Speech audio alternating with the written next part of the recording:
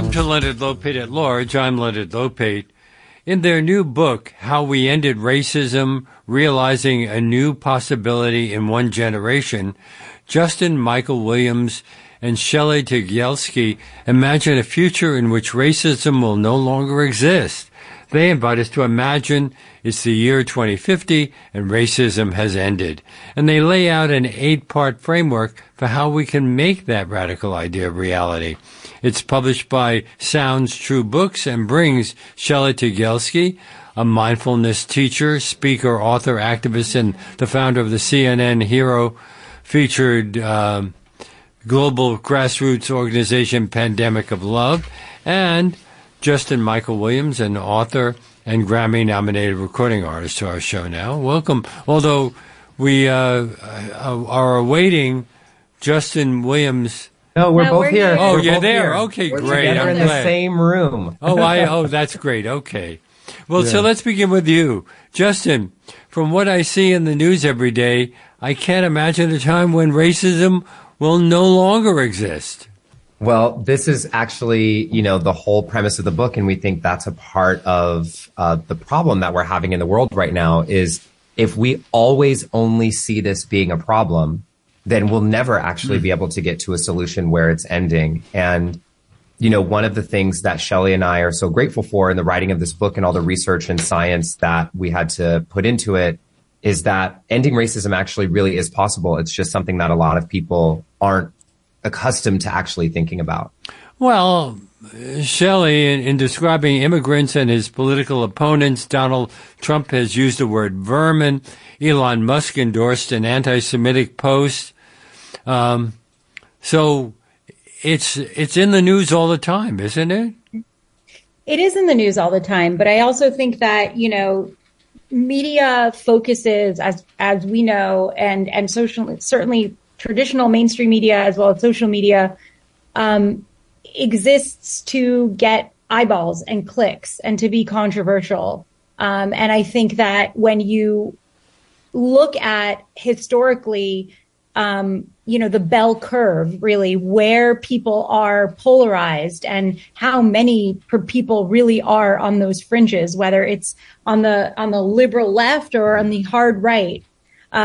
It's not most people. We really do have a critical mass of people who do think alike and just do not have the tools to be able to communicate in an effective way. They don't know how to have difficult conversations. I can tell you that when I was growing up, sitting around the dinner table, we were told, we don't talk about politics. We don't talk about religion. We don't talk about sex. We don't talk about. And so when you grow up and you don't know how to have these types of conversations with people, it becomes really challenging as an adult to be able to have, an effective exchange where we're seeing the result of that today, not just on the news, but also in Congress, for example, right? Where people just do not have the capacity to have productive conversations and they threaten each other. They threaten to hit each other, in fact. Yeah, exactly. But I want to just build on the point that you made, earlier in asking, Justin about you can't even imagine a future where racism won't exist because of what's happening today. And really, that's the first chapter of our book is really about how we can create from the future and how we need to stop running away from something, i.e. racism, and start running towards something, which is the end of racism. And there's a very distinct difference between those two things. Scientifically speaking, if we stand in the future at a time when we believe that racism has ended, if we just stand in the future, if we say it's 50 years in the future, it's 100 years, just pick a timeline. This is true. What did I have to do to get here? What did we have to collectively do to get here? And that's really the premise of the book. That's why the book is even called How We Ended Racism. Not that we ended it today, not that Justin and Shelly ended racism. We're standing 50 years in the future. I won't even be around. Well, your legacy will be around and this conversation will certainly be around. And I think that that's something worth contributing to, right? I have two guests, and obviously I don't want to just keep on saying, Shelly, what do you say? Justin, what do you say? I'll throw out questions and trust that you'll answer them equally, okay? Yeah, we got you. You say that being anti will never work and fighting against racism will never work. It will only fight back. Well, that sounds like a losing battle. Yeah, I mean, and it is, because this is the thing, one of the things that we've been hearing in the rhetoric for the last several years, especially as like work towards anti-racism has become growingly popular, is this idea that we have to be lifelong anti-racist, and it will take generations and generations, and every generation forever forward for every lifetime is going to have to do their part to fight racism. And one of the things that we know to be true that has been studied now is all the companies and organizations that put all this effort into diversity, equity, and inclusion and training in anti-racism are now saying a couple of years later that they feel like it all really fell short and didn't work the way that they wanted it to work. And that we're seeing all these DEI officers being fired and all of the movement being divested from. And so what we are trying to show people is there's a reason why this work didn't work. It's not because the work wasn't good, but it's because if we are only focused on what we're fighting against and we're not focused on what we're moving toward, if we're only being anti, then we're not able to actually say what we want and what we're for. So even if you did dismantle the whole system, we haven't spent any time figuring out what we're going to replace it with that doesn't just keep perpetuating the same problems again and again and again. So you're saying we must fight for something rather than fight against something. Exactly. Now, was that what happened when you were collaborating on writing this book? Yeah. So the way that it actually all started, to be honest with you, we didn't come into this as some like hopeful optimists, at all. We were so skeptical about this whole thing. Like we had the gift to be a part of a really prestigious fellowship program at the Garrison Institute in Garrison, New York. We were in this fellowship program for 2 years together. And that program, it asked us, the whole purpose of it was it asked us to ask a big, audacious, bold question about the world. And we were in the moment of trying to figure out what that question would be. When that happened, George Floyd was murdered, and inside of the pandemic, and the whole world was starting to turn their sights into this anti-racism work. And Shelly and I looked at each other, and you knew each other. We knew each other from we had met before the fellowship. We had done because your backgrounds are so different. You're the host of the Motivation for Black People podcast, and Shelly, you're a mindfulness teacher, speaker, author, and activist, founder of the CNN Hero featured global grassroots organization Pandemic of Love. You have common ground here? Oh, yeah. On paper, we shouldn't. And that's the whole point. Justin and I, for people listening at home, like you can't see us, but Justin's a queer Black millennial and I'm a white Jewish, Generation X, mother. And so, we on paper shouldn't necessarily have so many intersections and overlaps. And yet, because both of us have done such deep inner work and because we have so many tools that Justin and I have been employing throughout our life, we are able to model this for people and have these safe containers and create these safe spaces to have really intense, difficult conversations where we may not always agree on things, but we can come to a consensus. And we can still be respectful and we can still be productive in moving the ball forward. Well, Justin, does this apply to you even more because you grew up gay in a biracial low-income household? Yeah, I mean, both of us actually have a pretty interesting story around how we grew up, even though it was completely different backgrounds with kind of dealing with racism in different forms. And for me, I think the thing that I really learned from my family. This was the biggest reason that I have hope and believe that this is possible is, you know, my mom is a white woman. And when she married my dad, my family on my mom's side disowned my mom. They kicked her out of the house, disowned her, and they thought that my mom was going to call off the wedding. And she didn't. She followed love and she went forward. And then later, our family decided to try to come back together. And this is the family that I ended up growing up in. And what was so fascinating about this is in our family, you know, they went from extreme racism to absolute total love and connection. And it wasn't like abracadabra, Cinderella, you know, happily ever after. It was really learning the tools to actually have these conversations and see that it is possible for people who seem so extreme to really change. Well, they decided not to be angry all the time, try to work things out, which makes perfect sense, doesn't it? Well, what Shelly talks about a lot that I'll mention here is it's about proximity. Yes. You know, it's about being able to be close to people who are different than you. And then you end up seeing just how much more alike you are than you are different. Exactly. I think that's really the key. The key is that it's very hard to love what you don't know. Very hard to care about what you don't know and what you don't see. And just based on perception, and narratives. And I think, again, that's a lot of what the media and social media is perpetuating these days. It's like, it's giving you this mythical illusion that you know something or you know someone because you heard a soundbite or you saw like a short video or somebody told you their own opinions or thoughts about something or someone.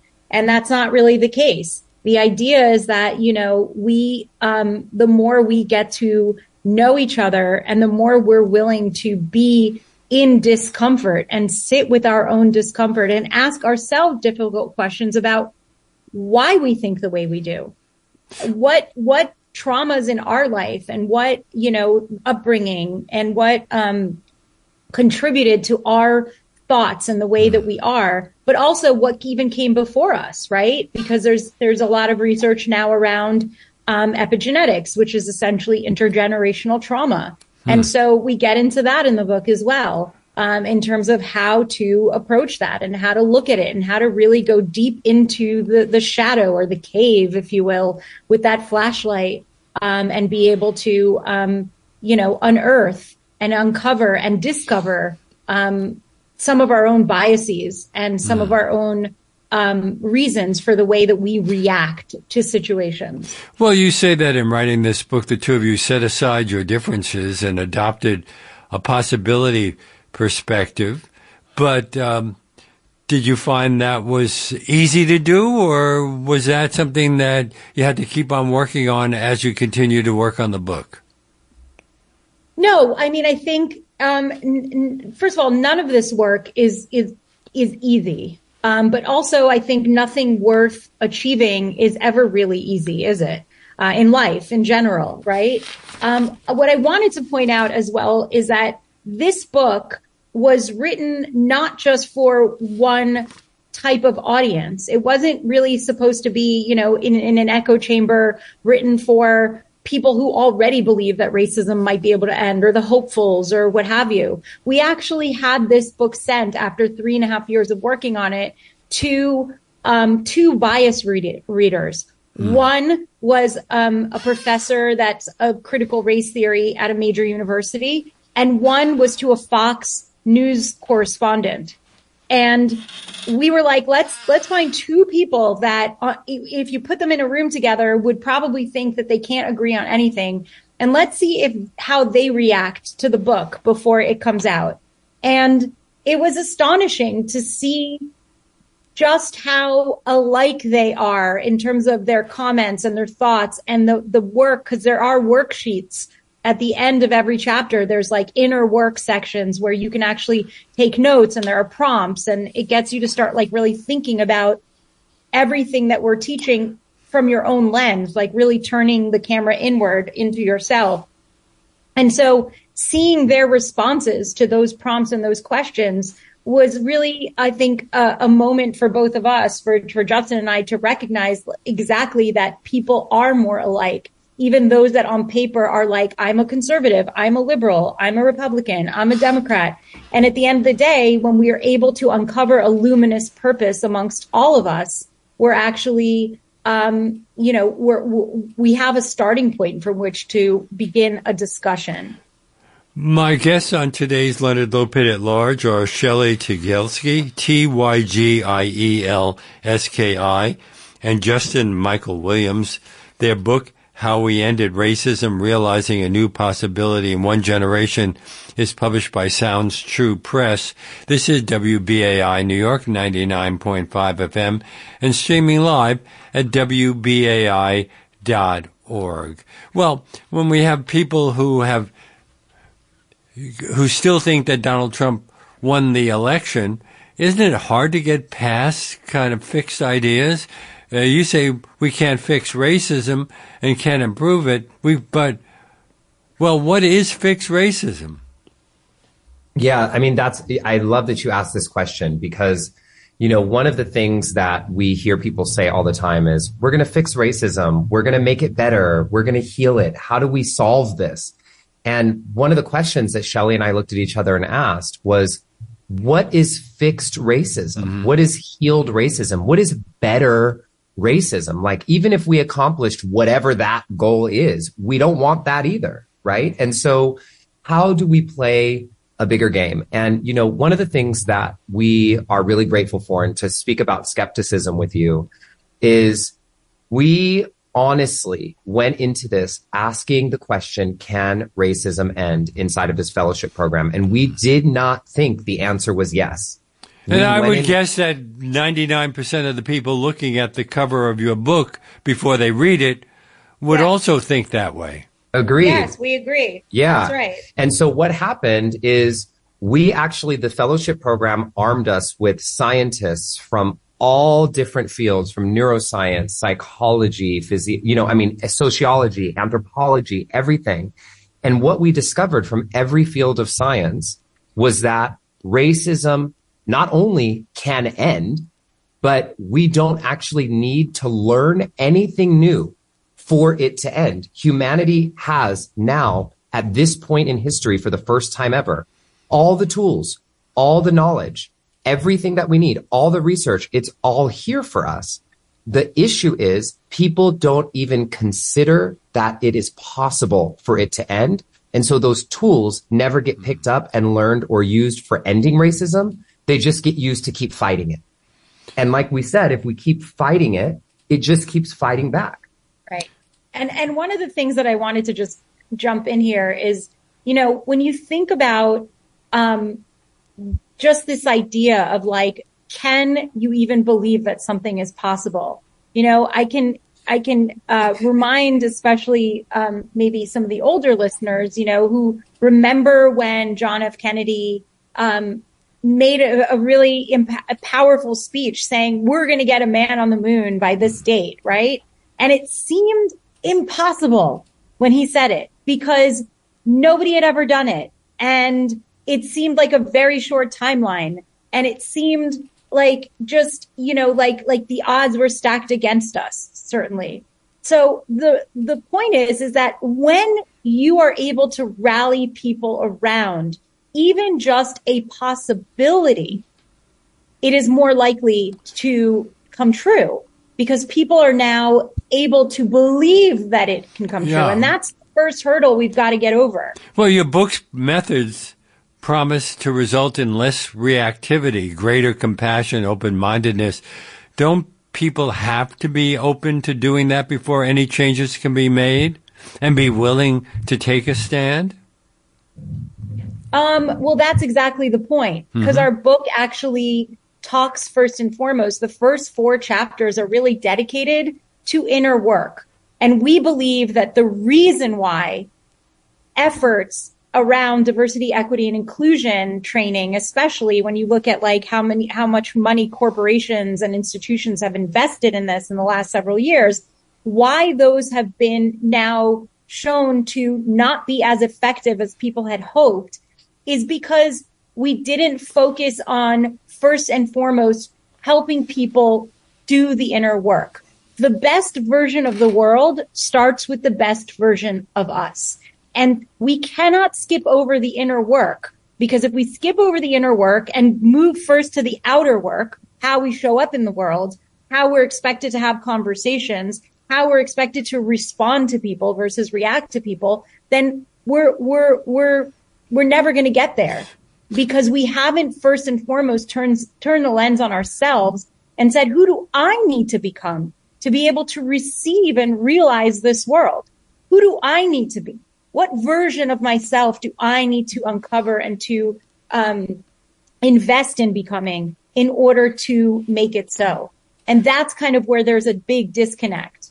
Well, you began working on this book together as the COVID pandemic was changing the way people lived, and the news reports were full of stories of black people being killed by the police. So Yeah. I would think that would have actually kind of make you a little reluctant to collaborate on such an ambitious book. Well, it's interesting. Like we kind of talked about, with everything that was happening in the world and us seeing it as we do see, some of these things not getting better. The question becomes, why is this not getting better? Mm-hmm. Why does this continue happening, even though there's protests and efforts and posting and all the things that people are doing and laws passed even and body cameras and all the things that get implemented? Why is this still happening? And it goes back to what Shelly was saying, is it's still happening because we have to change people. People are the ones who actually make the laws, and all of these things turn into the reality that we're living inside of. And so if we're not a people who learn to live in a world where we can actually come together, one of the things that happens is people say stuff like this, right? On either side, because we talk to people who have all different kinds of beliefs. They say, I just want to be someone, I just want there to be a world where we can all be in unity. But then if you say that, but then you experience someone who thinks different than you, and all of a sudden you're combative and negative and defensive.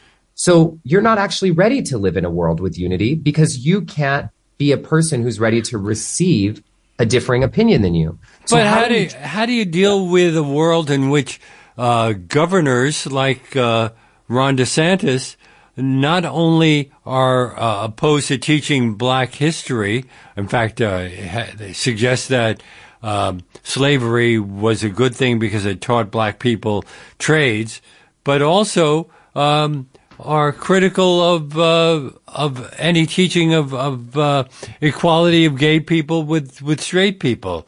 You are a double victim, aren't you? I am, but you know what I mean? First thing first is you vote them out. But the second thing, that's really important to understand is no movement for social change happened because the politicians said, you know what? Let's just make this change now. That's never happened in history, right? From women's rights to gay rights to ending slavery to segregation. It's not just like all of a sudden all the nice politicians came together and said, you know what, we're just going to change this law and change the world for the better. What's happened is the people, which Shelly has talked about, the people, which we know, we've traveled all over this country. I have family members on my mom's side of the family who have very different political beliefs than I do, who have voted for, people like Donald Trump, who are amazing, lovely, incredible humans who can sit and have conversations and create understanding. So what we're trying to get people to see is to go beyond this mirage of the media that makes it seem like everyone is so extreme, and realize that about 90% of us are actually people who want a lot of the same things. We look at the polls, most of America on both sides want universal health care. Most of America on both sides want some kind of gun reform, something. Most of Americans, but this is not what we're getting because we're being fed these extreme narratives that we're falling into. So we're hoping to galvanize people to help us see that we can actually come together and make these changes that we want to see. You propose a step-by-step action plan that includes exercises, meditations, and inner work. And every technique is designed to expose and heal the hidden racism within ourselves and society. But is it fair to say that some people don't want to give up their racist ideas? You know, I'll say this really quick, is I think most people don't realize their racist ideas. And I think that when people do discover them with kind of the current rhetoric around racism, what happens is people get shamed and blamed and guilted because of the beliefs that they have. It isn't going to hurt Elon Musk, even though everybody's being critical of him. He's still going to be the richest man in the world.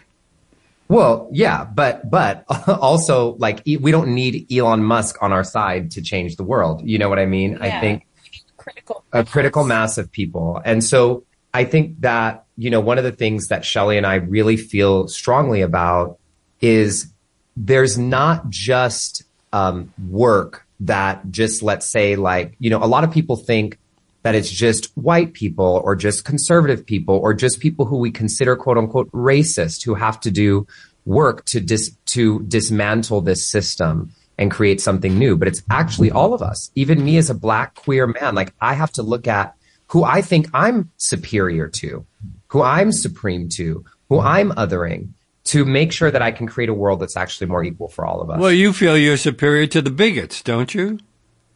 No, we're not superior to the bigots. We're just more self-aware and awakened to what our biases are and were. And so the idea is that we believe that every single person on this planet, if they could have access to tools to become more self-aware and to be willing to be in a proximity with people that are different than them, that it can, you know, lower the defenses. So, like, you know, there's a really incredible guy named Daryl. Do you remember his last name? Daryl Davis. Daryl Davis. Daryl Davis, who is a Black musician who has now connected with, befriended, and literally has in his closet the cloaks of over 20 Ku Klux Klan members, former members. One of them was the head of an actual chapter, or whatever they call them, the chapter of a Ku Klux Klan, you know, in the South.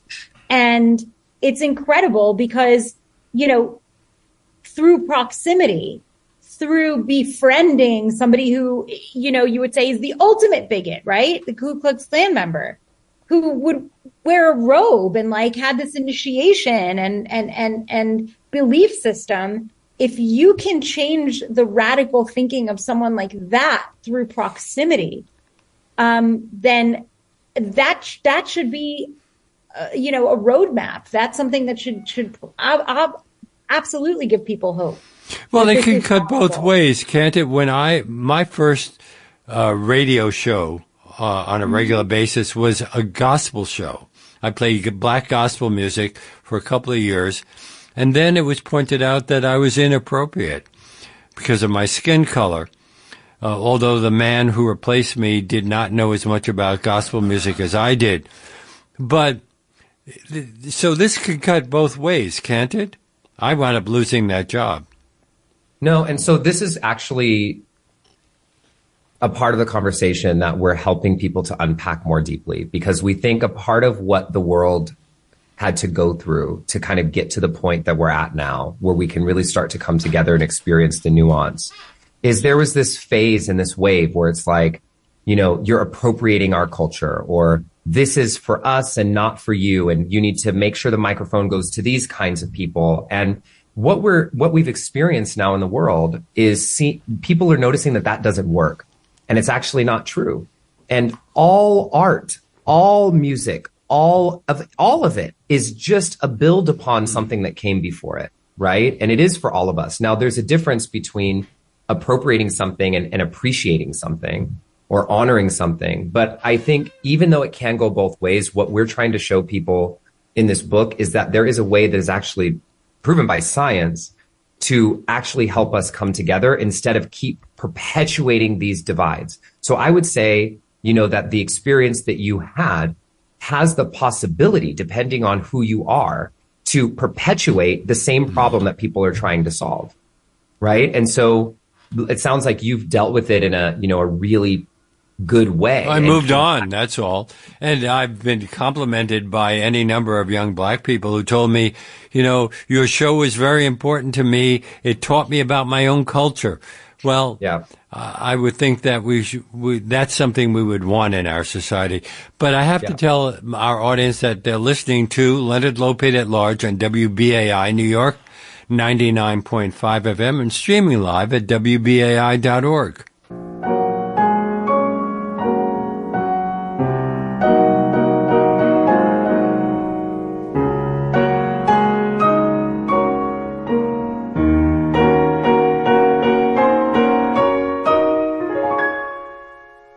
Hope you're enjoying this conversation with Justin Michael Williams and Shelly Tygielski.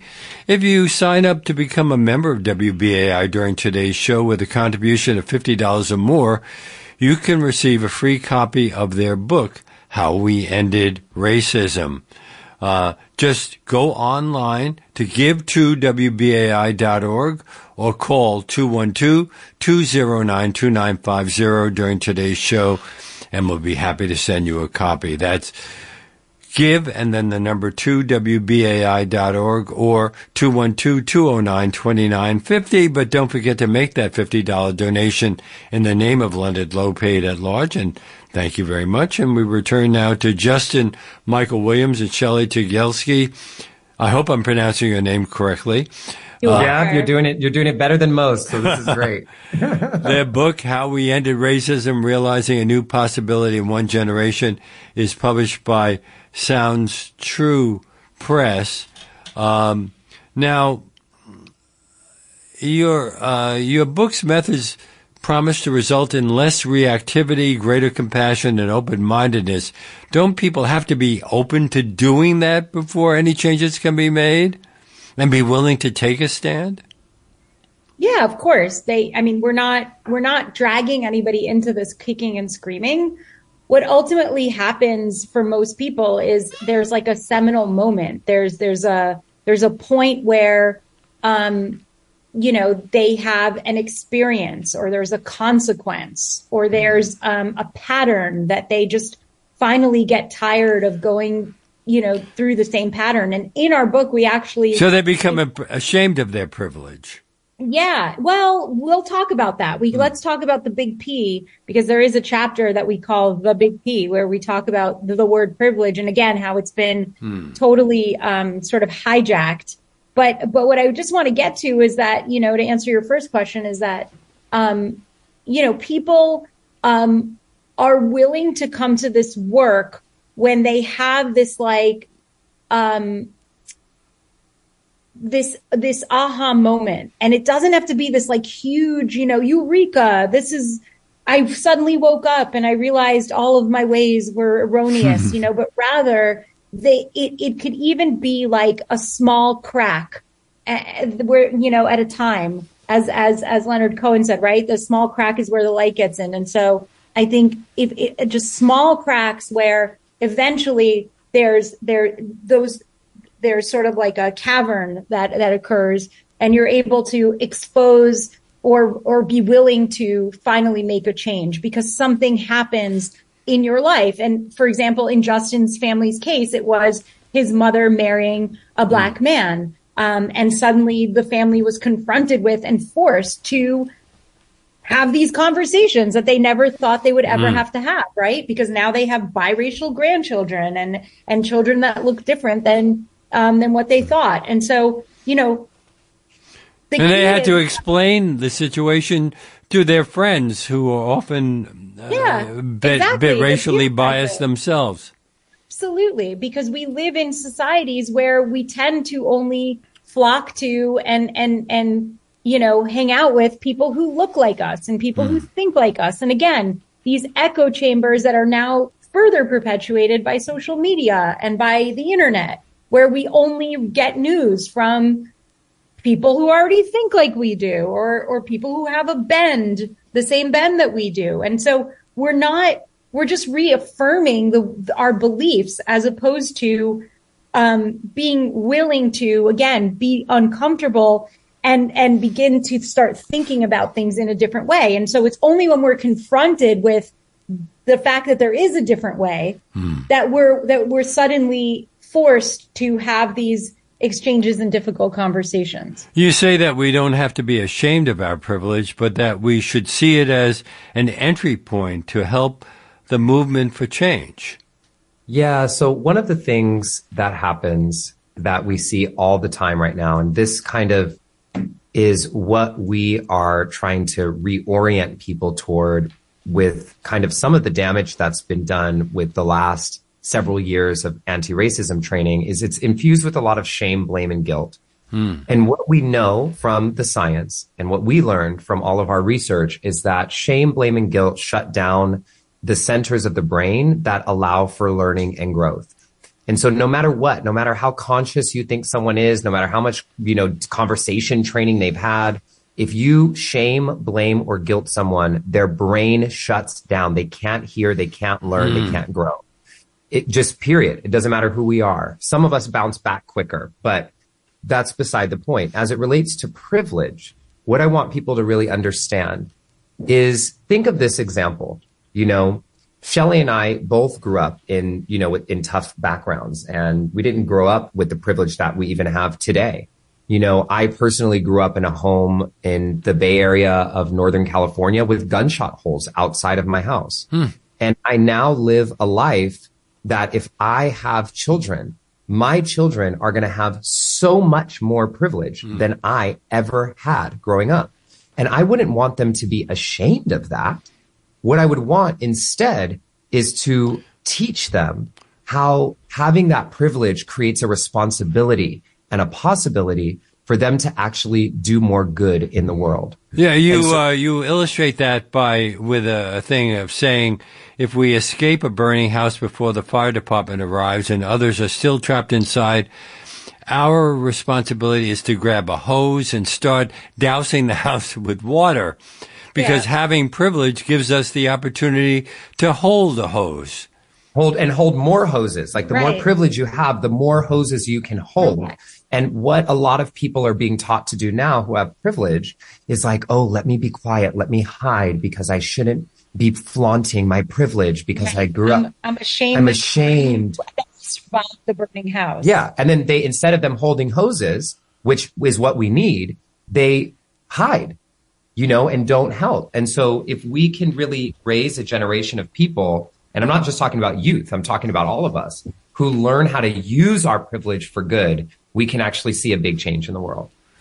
You wanted to add to that, Shelly?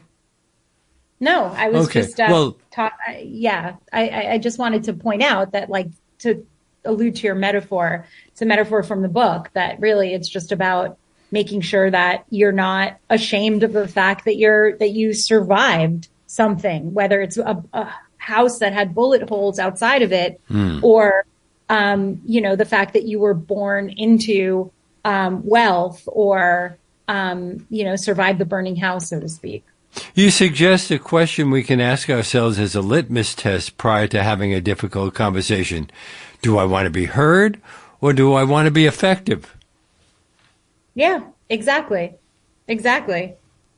It's one of the most important things we have to ask, because a lot of people, we're in this phase where people are like, well, I just need to be heard. I just need to speak my truth. And what we ask people to say is, what is your goal really? Because if your goal is to get someone to change, if someone has done something wrong and you want them to hear, learn, change, and consider doing something differently, then you have to approach the conversation from a very different place. Without coming across as superior. Correct. Superior, blame, shame, guilt. And I just want to be clear, we don't think, like a lot of people when they hear us saying this, they think that we're saying every conversation needs to be calm and silent and loving in this kind of way. And that's not what we're saying. Like, you can be intense. You can actually even shout, but it doesn't have to come in a way that is dehumanizing. Correct. To other people. Right. that is shaming, blaming, or guilting. It comes from a place of learning, growth, and connection. Yeah. And I just want to also add that, like, to build on a phrase that you just said, where people say, I just want to speak my truth. Let's talk about the word truth for a moment, right?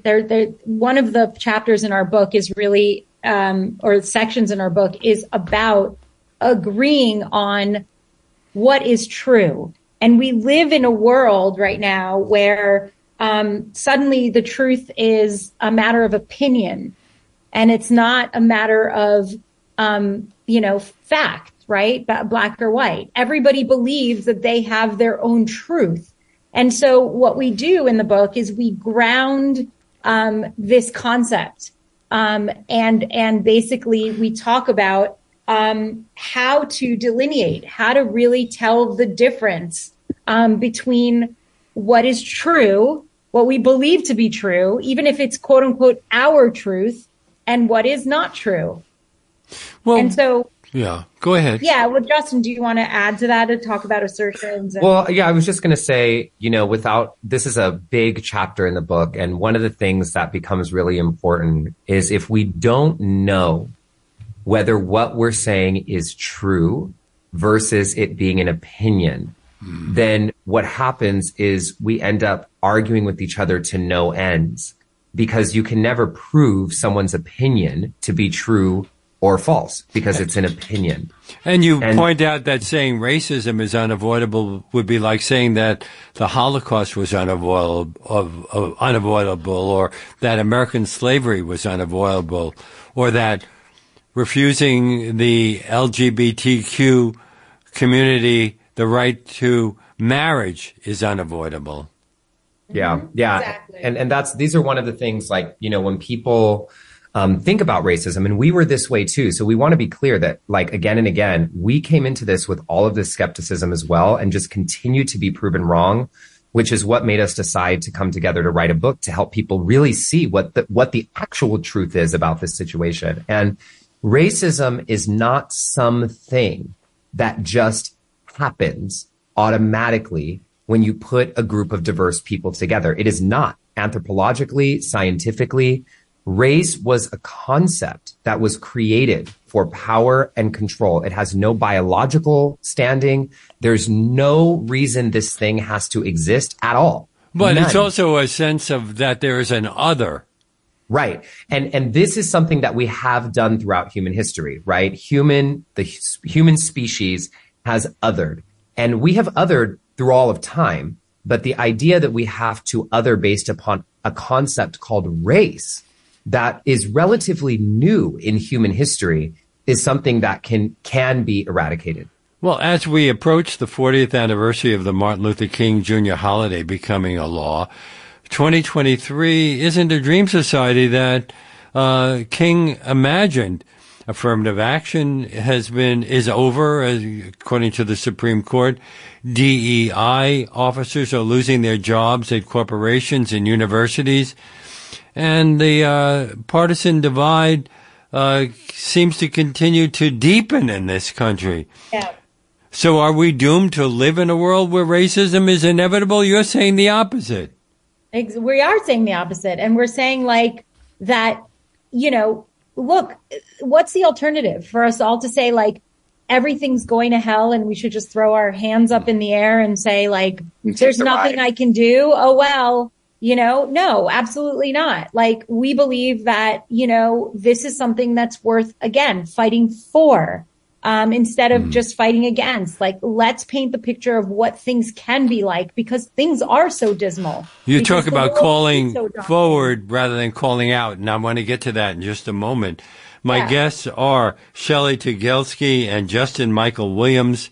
Their book, How We Ended Racism, Realizing a New Possibility in One Generation, from Sounds True Books. This is WBAI New York, 99.5 FM, and streaming live at WBAI.org. You say messy conversations are essential. So what are the differences between calling forward and calling out? So this is one of our favorite topics in the book, and one of the things that I think people like to dive into right away when they hear about this concept in the book. And what we know, I'll start with calling out. No one is, no one is questioning what cancel culture is and calling out is. We all know that calling out is when you're naming something that someone did wrong. But what happens is calling out gets infused with shame, blame, and guilt, which we talked about already, kind of shuts down the centers of the brain that allow for learning and growth. Calling forward is different than calling out, because while calling out is naming what somebody did wrong, calling forward is actually a call to something greater. It's an invitation to be something greater. And we walk through actual steps in the book, and we give people kind of a Mad Libs style preparation exercise where they can prepare themselves to have a conversation where they need to call someone forward. And we've had thousands of people from around the world use this method before we actually turned it into the book, because it helps you actually learn, okay, what is it about what this person is doing that is harmful to me? But not just what's harmful, what is the value that is being broken by this person's action, and how can I invite them into a greater state of wholeness and integration? And it just allows for a completely different conversation. And we walk people through this conversation and many other conversation techniques throughout the book that they can use in their real life. Well, you say messy conversations are essential. Yeah, they are, and, one of the words that I've been using a lot lately is courageous conversations. We call them messy conversations because sometimes these conversations are not easy for us to have, which is why when we think about having courage to have the conversations, we're having the courage to stand for a greater possibility than what we think is possible for ourselves and others. If enough of us learn the skills needed and take them into our individual areas of influence with all of our fields of expertise, into all of our circles, and into all of our relationships, you suggest we can and will end racism together? Yeah, absolutely. We don't suggest it. We I think, provide a very clear roadmap for that possibility to occur. Absolutely.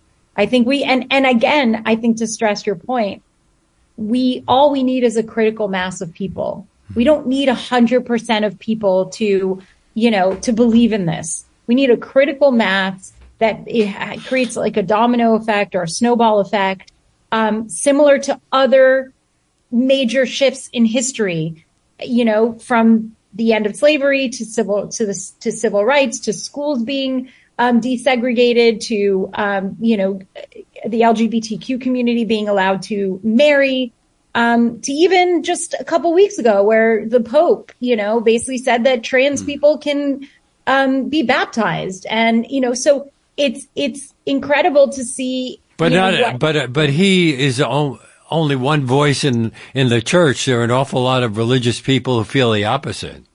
No, there are. But my point is that it takes one person to say something to create that possibility, that shift in thinking that something could be possible, right? It takes somebody like a Martin Luther King to say, I have a dream that this could happen, for people to be able to rally around the dream so that the dream can be realized. But I keep on pointing out, and we have very little time left, that things like affirmative action are being undermined.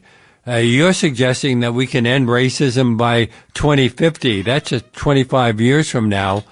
I feel like we're moving in the opposite direction. Well, the reason that we put a timeline on this is because we wanted to say, we didn't want to say racism can end and then just let it live on in perpetuity in the year 2700. We wanted to create a sense of urgency for people, and also something that is like a timeline in the foreseeable future. And that is really important, because when you're working towards a collective goal, right? To go back to the example that I gave with, for example, putting a man on the moon, right? JFK saying by this date, we're going to do it. And then not only doing it, but actually exceeding the expectation. An expectation needs to be set. There needs to be a timeline. so that something can actually, so people can rally behind something and push towards something and get it and have it occur. So you see this book is a step in that direction? This book is a step in the direction because we are creating the possibility and inviting people in to believing, this is the biggest hurdle, believing that this is even possible. Because without that belief, we can't do any of the other work. We will never get there. If every single person remains a skeptic and says, but look, affirmative action has been overturned and women's reproductive rights, and this is what's happening in the world, you're literally standing only in the present moment. The world is on fire, both proverbially and literally. You're only looking towards history, and this is what happened that got us here, but you're not looking towards the future of saying, but this is where we need to be heading. This is how it's going to change, because we're so busy in the present moment fighting against, these systemic institutional rights that are being ripped away from us for a variety of reasons, rather than thinking about, okay, this is what's happening, but what can we do about it? What can we do about it, and how do we get there?